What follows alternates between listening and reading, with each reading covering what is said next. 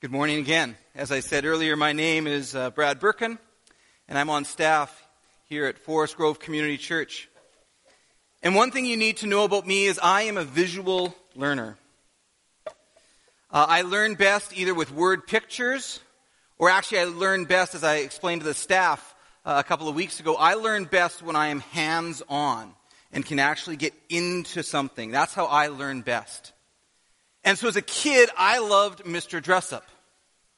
Because whenever Mr. Dressup went to go tell a story, he magically went to his tickle trunk, and amazingly enough, exactly what he needed for the story was in there every time, and I never understood how that trunk could hold all that stuff.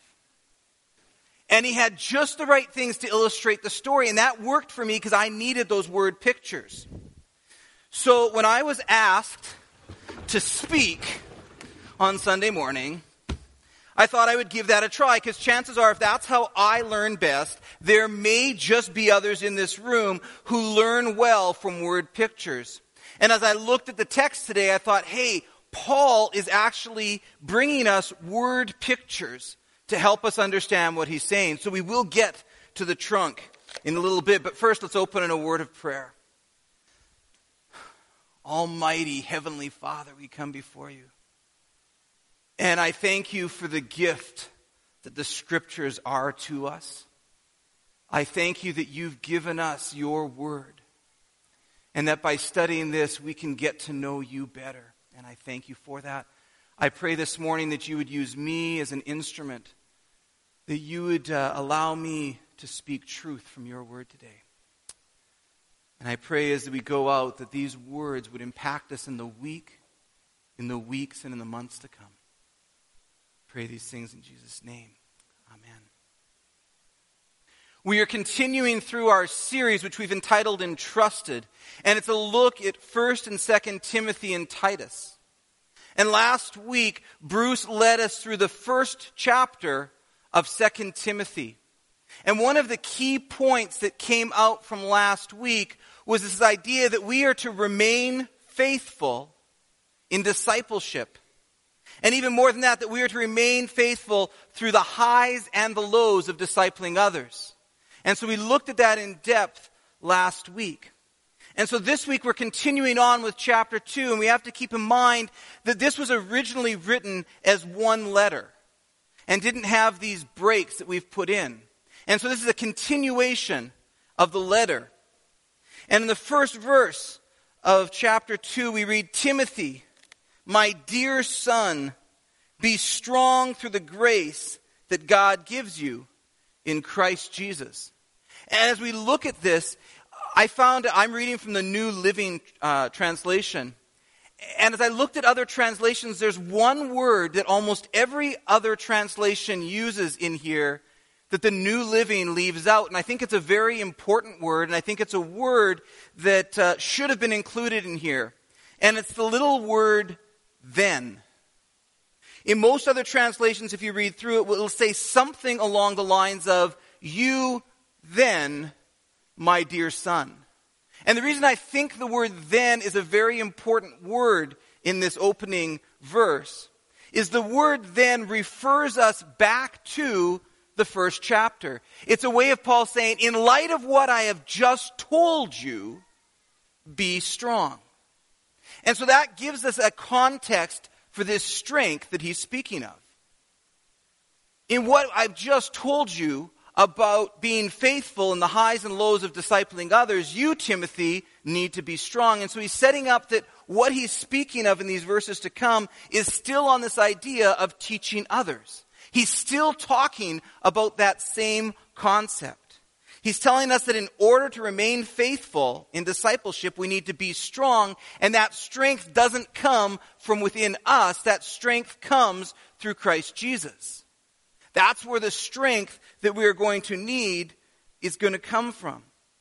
And he continues in verse 2 to say, you have heard me teach things that have been confirmed by many reliable witnesses. Now teach these truths to other trustworthy people who will be able to pass them on to others.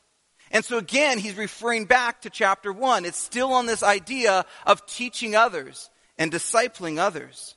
It's this idea of multiplication, this idea of spreading out the gospel. We know that this letter was written close to the end of Paul's life. He, as we've already mentioned, is in chains, in prison, awaiting his execution.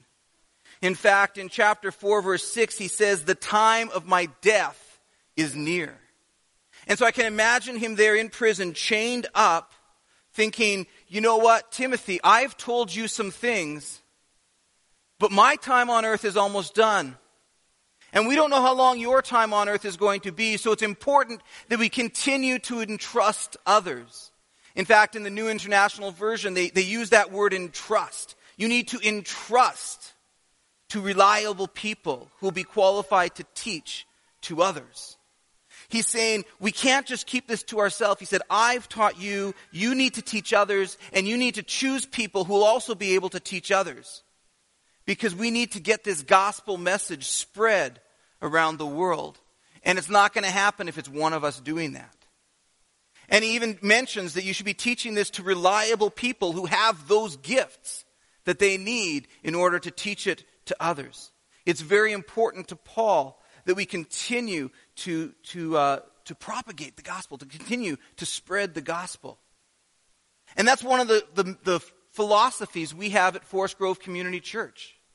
If you speak to the staff and ask them about how we do ministry, our goal is not for us to do. Our goal as staff is not to be doers. Our goal as staff is to be raising up and empowering others. And there's times that involves us doing. But a big part of what our job is to try to raise up, empower other people. So that they can go and raise up and empower other people, and so that we can continue to multiply. And so he's encouraging, in this case, Timothy, and as we read it, he's encouraging us to be building into other people. To be building up other people. A word we often use today is to be mentoring other people. Or discipling other people. And this is more than just teaching, although teaching is a big part of it. But it requires spending time together. It requires getting to know somebody. It requires helping them discover what the gifts and special abilities that Christ has given them, that they've received through the Spirit, and empowering them to use those for the body of Christ. And so in light of that, Paul says, endure suffering along with me as a good soldier of Christ Jesus. And when I first read over that, I have to admit I kind of read over that fairly quickly. Endure suffering along with me. And then I stopped for a moment and tried to think, what would this have meant to Timothy? When Timothy was reading through this, what would he have thought when Paul says, endure with me?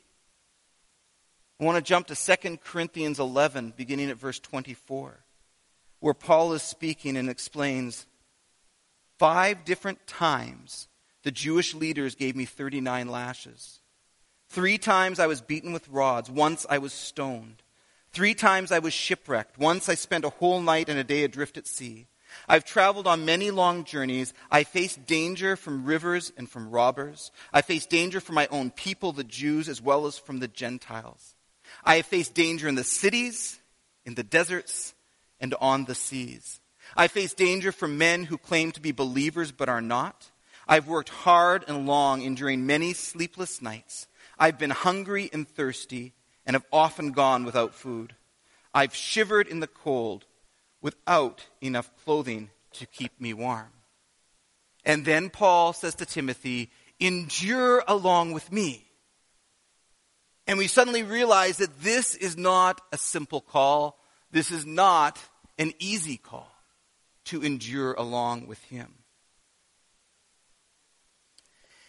And as I thought through it, I thought, do we in North America in the 21st century really understand what it means to endure for the sake of the cross? It is estimated today that between 50 and 70,000 Christians in North Korea are in concentration camps because of their faith.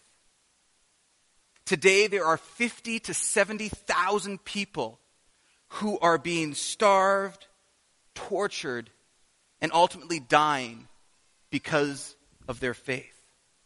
In fact, right now, Christians are being urged to pray for 33 North Korean Christians who are waiting their imminent execution and will be executed at any point.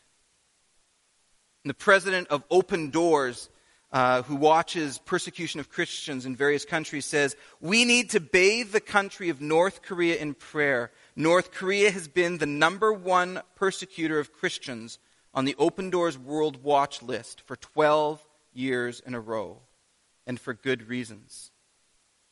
And he ends his statement with this: "Usually when persecution increases in a country, the heart of the gospel of Jesus Christ is rapidly spreading."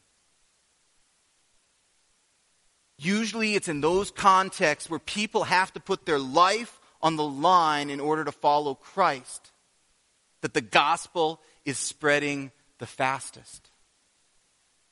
And so when I look at that, the first thought is I need to pray for the people in North Korea. In other parts of the world, we know there are many parts of the world where people are suffering for the faith. And I need to pray for them and need to pray that they stay strong, because we know that it's often in those countries where the gospel is spreading the fastest. And then I need to pray for my own country and ask God why there's not more persecution here. And is that partly because there's no threat from us spreading the gospel right now? In this verse, Paul encourages us to be willing to endure suffering for the sake of Christ. And as I read these stories, I realize the suffering that I have been, for whatever reason, the suffering that I've been asked to endure is far less than what many others do. But that's not circumstances I can change. So I simply need to endure the suffering that I do have, and whatever does come my way. And I should put that in context compared to what many others are facing. But Paul is clear. He doesn't leave Timothy with this daunting task to endure and then just leave him there and say, "Endure with me for the sake of the gospel," and then leave him there. He goes on to provide him with some tools that he can have, some insight that he can use in that task. And he moves into 3 word pictures, which help reveal 3 key strengths or 3 key areas of our life that we can be watching that will help us to continue on and endure in the strength of Christ. In verse 4, we see the first of these. He says, "Soldiers, don't get tied up in the affairs of civilian life, for then they cannot please the officer who enlisted them." So the first word picture we see is a picture of dedication. It's a picture of dedication that we find in a soldier. And so again, for somebody like me who likes visuals, I think again, we have to look at what would have been known in the culture of their day, of how they would have read that in the culture of their day. Military images are common throughout Paul's writings. And as we read through various letters that he's written, various scriptures that he's written, we see this military metaphor. But in most cases, it has to do with the idea of warfare, of the spiritual warfare and how to prepare for the spiritual warfare. In this case, he's using it for a metaphor for the dedication. And precisely, it's the dedication that a soldier has for his commanding officer. The image of this single-minded purpose, this unquestioning dedication that a soldier would have had for his commanding officer. And when I did some looking into this, I read that soldiers often gave up everything when they entered the military. They often were unmarried and not allowed to marry because it was thought that that would be a weakness. It would divide their loyalties. They gave up their ties to family. They gave up all of these ties in order to follow.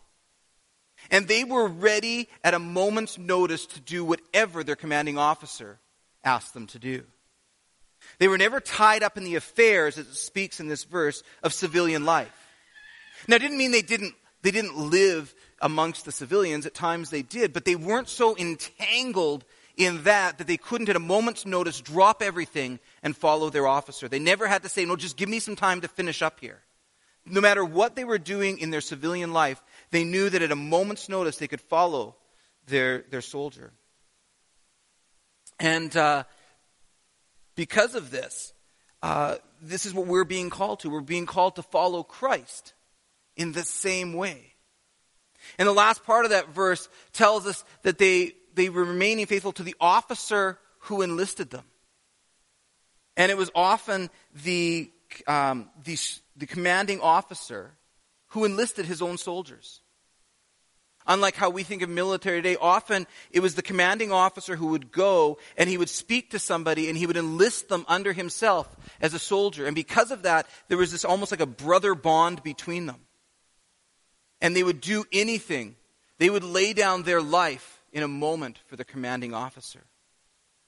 One commentator, MacDonald, writes, "The believer, of course, has been enlisted by the Lord, and our love for him should cause us to maintain light hold on the things of this world."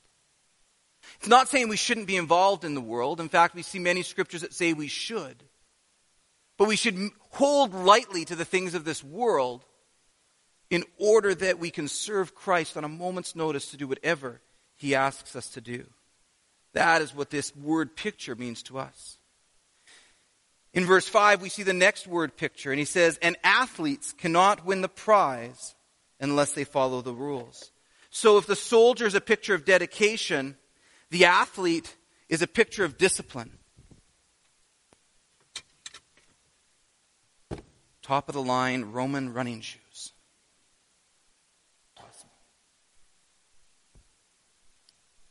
Again, in other places, Paul uses this metaphor of an athlete.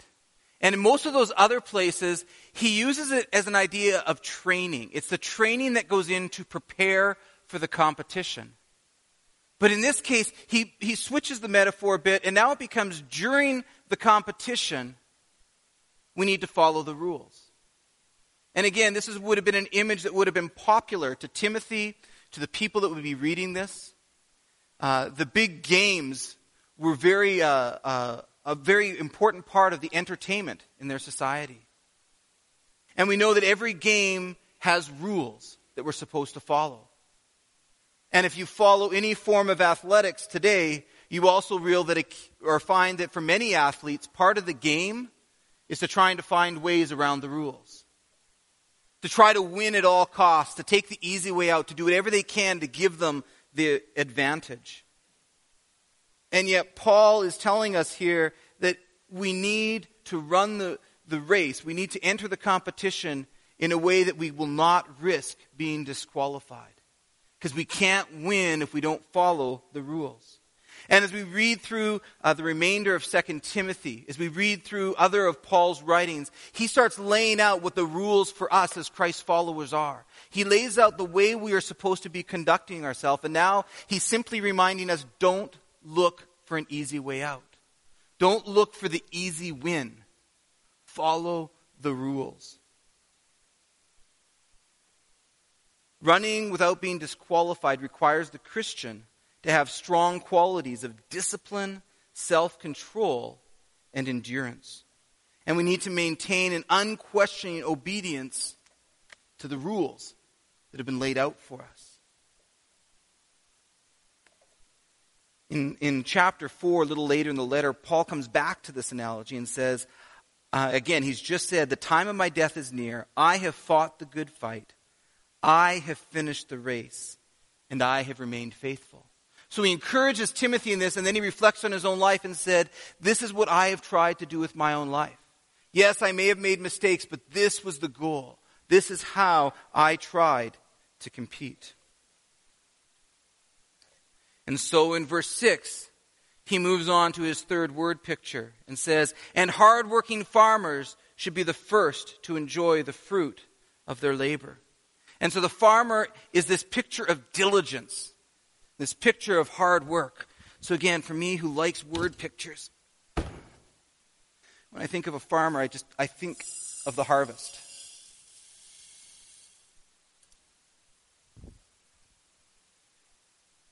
And that's what this part of the word picture is talking about. It's talking about preparing for and working towards the harvest. And many of you either are farmers or know farmers, have been involved in farming, and know that there's a lot of hard work that goes into that process.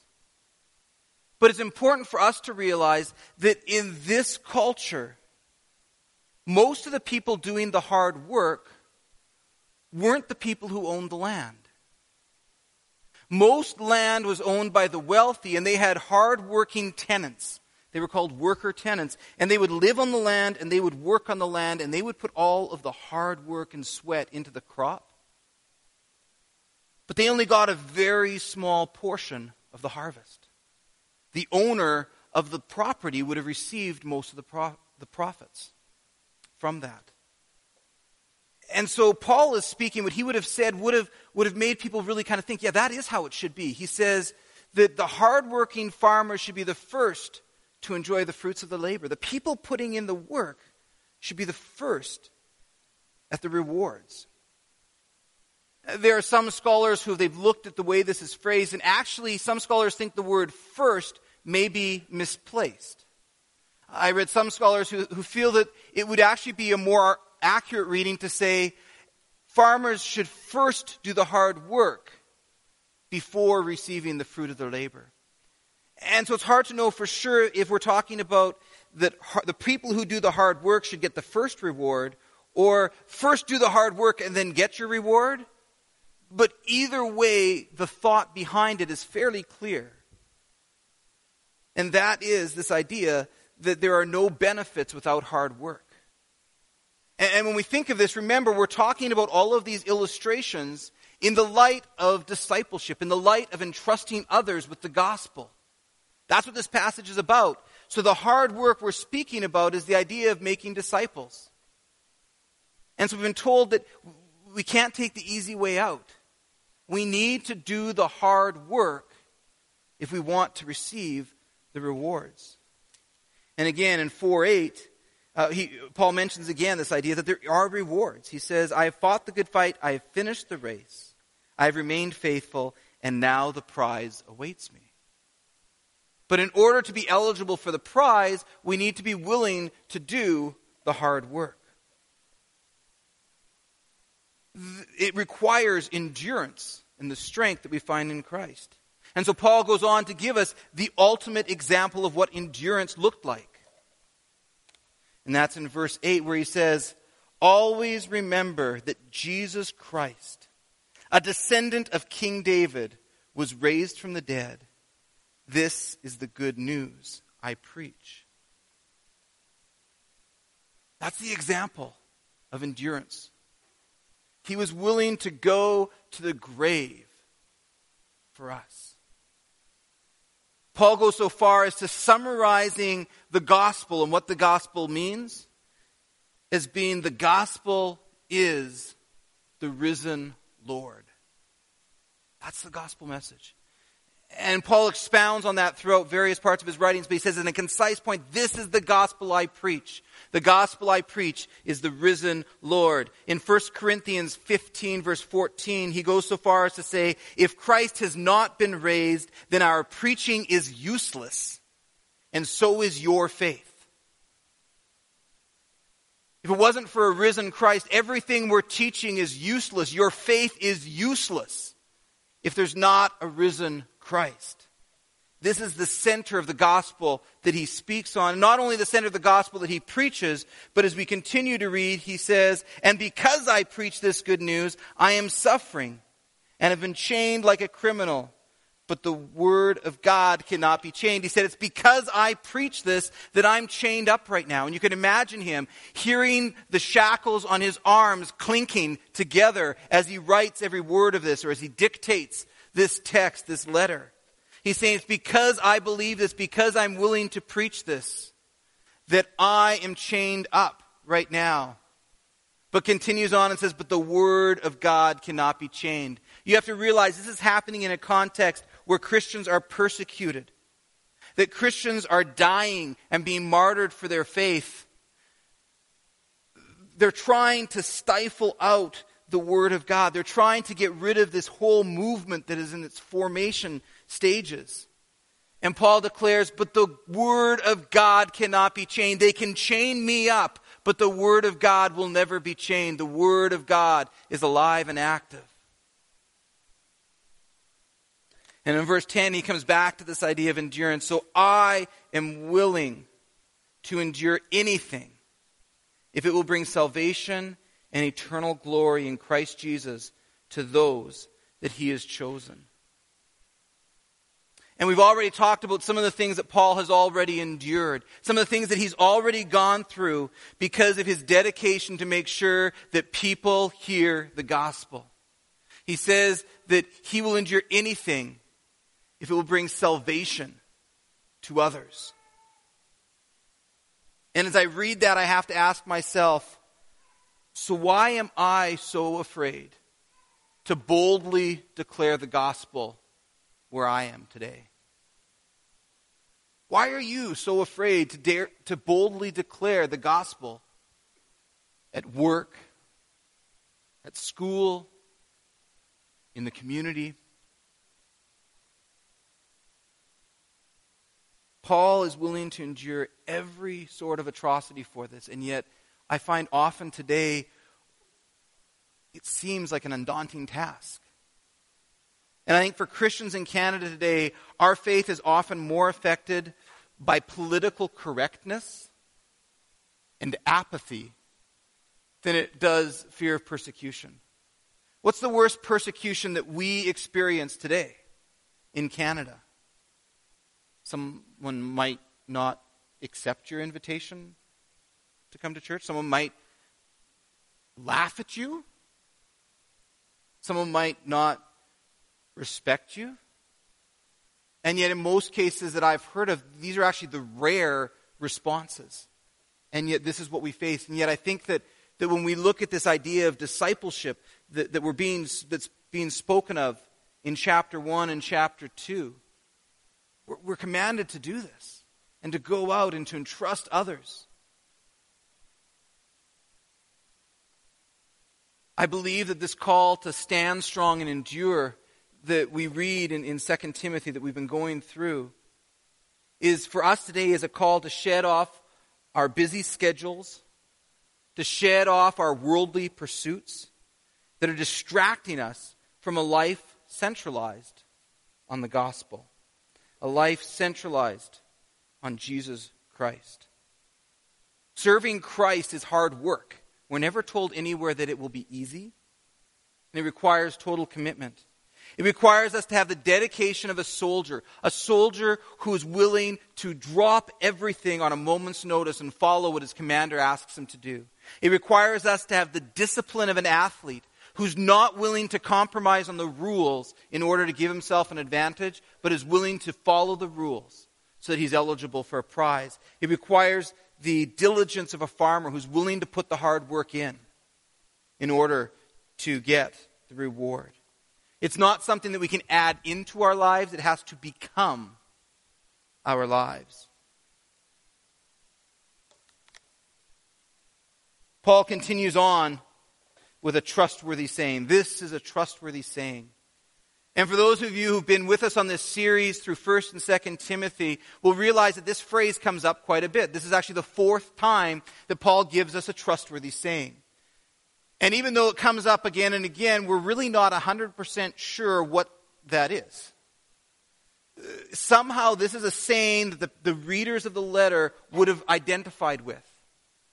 It might have been an early creed from the early church, something that they repeated and memorized in order to keep them strong through the persecution, something that continually focused them on why they existed. Some feel that maybe it's part of a worship song, the words to a worship song that they would have sung in their early gatherings. But although we don't know exactly what these trustworthy sayings were or where they came from, we realize that the readers would have identified with them. They would have known them. They would have rang true with them. And Paul is just explaining, these are trustworthy sayings. This is something to hold on to. And he begins with this idea of, if we die with him, we will also live with him. And in some cases, with everything we've read through about the persecution of Paul and the fact that he's waiting his execution, my first thought went to this as being a call for martyrdom, a call to be willing to die for him. And yet, when we look at it in context, it rings truer to be the idea of dying to our old self, dying to our sinful nature,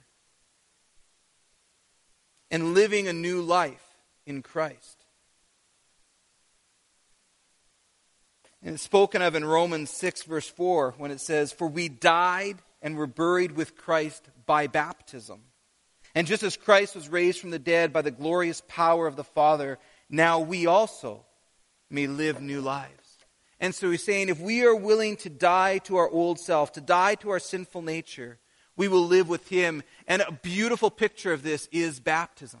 That's what baptism symbolizes. When the person goes down into the water, it's a symbol of them saying, I am giving up my old life, I'm giving up my selfishness, I'm giving up the old sinful nature. And when we raise them up, it's this idea that I am being raised up to a new life in Christ. Christ is the Lord and Savior of my life. He is what I live for. And we're going to have an opportunity in just a couple of weeks to celebrate this with a number of people from our congregation here at Attridge. The congregation at Broadway will also be celebrating baptisms in just a couple of weeks. And what a wonderful time that we have to be able to celebrate people as they make this public declaration of their faith. So if we die with him, we'll live with him. It also tells us that if we endure with him, that we will reign with him. And again, it's talking about these rewards that Paul has been speaking of. This idea that if we are willing to endure, if we are willing to be strong, if we are willing to live this life for Christ, there is a reward that's waiting for us. We will reign with Christ one day. But there's another side to that. And that is that if we deny him, he will deny us. And to start with, I think it's important to realize that this idea of denying him, if we deny him, isn't talking about those temporary moments of weakness in our life. It's not those times that we make a mistake, that we mess up, because we all have that in our Christian walk. Peter denied Christ 3 times the night before Jesus was crucified. And yet that is not what is being talked about here in this idea of denying him. In this case, we're talking about a true denial of who Christ is with our life. It's speaking of someone who has never embraced the Lord Jesus Christ through faith. It's speaking of an unbeliever, someone who has refused to commit to Christ. And it says, if you deny him, or if we deny him, he will deny us. As we read through the scriptures, it's clear that there are consequences to that decision. That there are consequences to not following Christ with our life.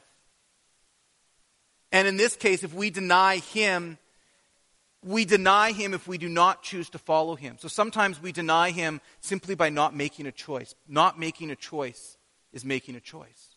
It's making a choice to deny him. So there may be people in this room today who've never decided, who've never made that commitment to follow Christ with their life, who've never signed on and said, yes, I will die to who I am so I can follow Christ. And if you do, I encourage you, if that's who you are, today is the day to make that decision. Today is the day to make that decision to follow Christ with your life, because it's clearly that there are penalties, there are consequences to not making that decision. And if that's who you are today, and you'd like to make that decision, I encourage you to come and talk to one of our staff. Talk to the person you came to church with today. You know, we would love to talk through what that means for you, because it's very clear in this passage that there are penalties, there are consequences to not making that choice. But the trustworthy saying finishes up with, if we are unfaithful, he remains faithful, for he cannot deny who he is. And suddenly it gets a little bit perplexing. Up until now, these statements were pretty clear and articulate. Up until now, we had, if we die with him, we'll live with him. That made sense. If we deny him, he denies us. If we endure with him, it made sense. And now I get to this one, I'm like, but if he just said if we deny him, he'll deny us. But now it says if we're unfaithful, he's faithful. And so here's my take on what this part of the trustworthy saying means. This unfaithfulness is those times when we mess up. This unfaithfulness is those times of weakness in our life, those times of doubt in our life, those times of questioning in our life. We've committed our lives to following Christ, but in a given situation or a given chapter of our life, we have doubts, we make mistakes. Again, I come back to Peter. This is Peter on the night where 3 times he said, I don't know who Christ is. True children of God will not be denied even during times of weaknesses. They won't be denied even in those times of temporary doubt. And as I thought through this, I was reminded of a story about Emmy. Emmy is our 3-year-old.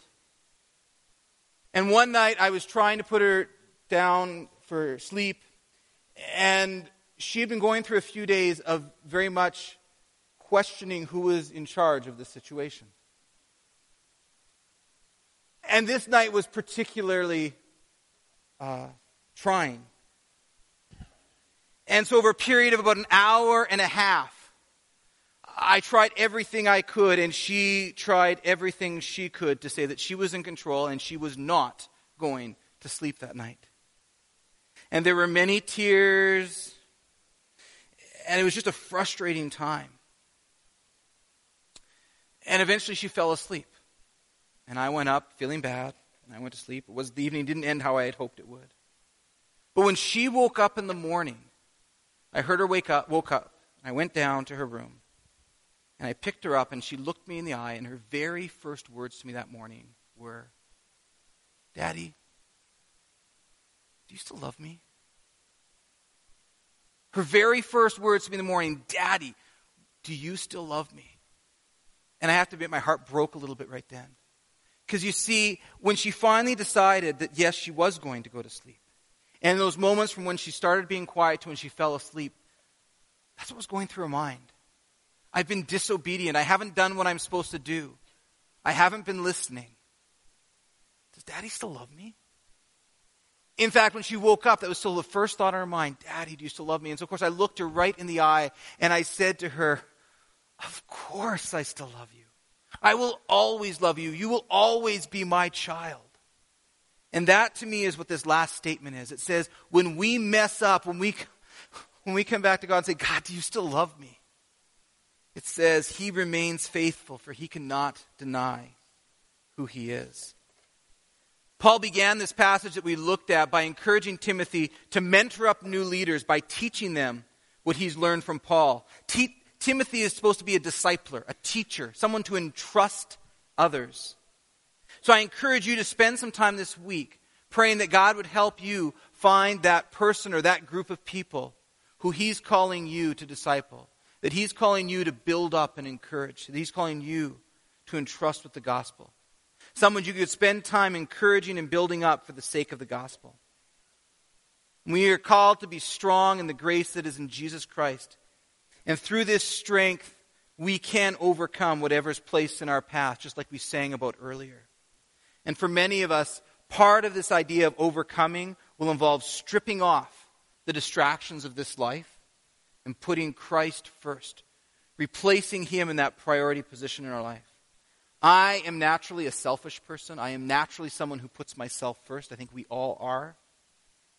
So for me to put Christ first will require the kind of dedication and discipline and diligence that Paul has spoken of in this chapter. And these practices will give me the strength and endurance to finish strong.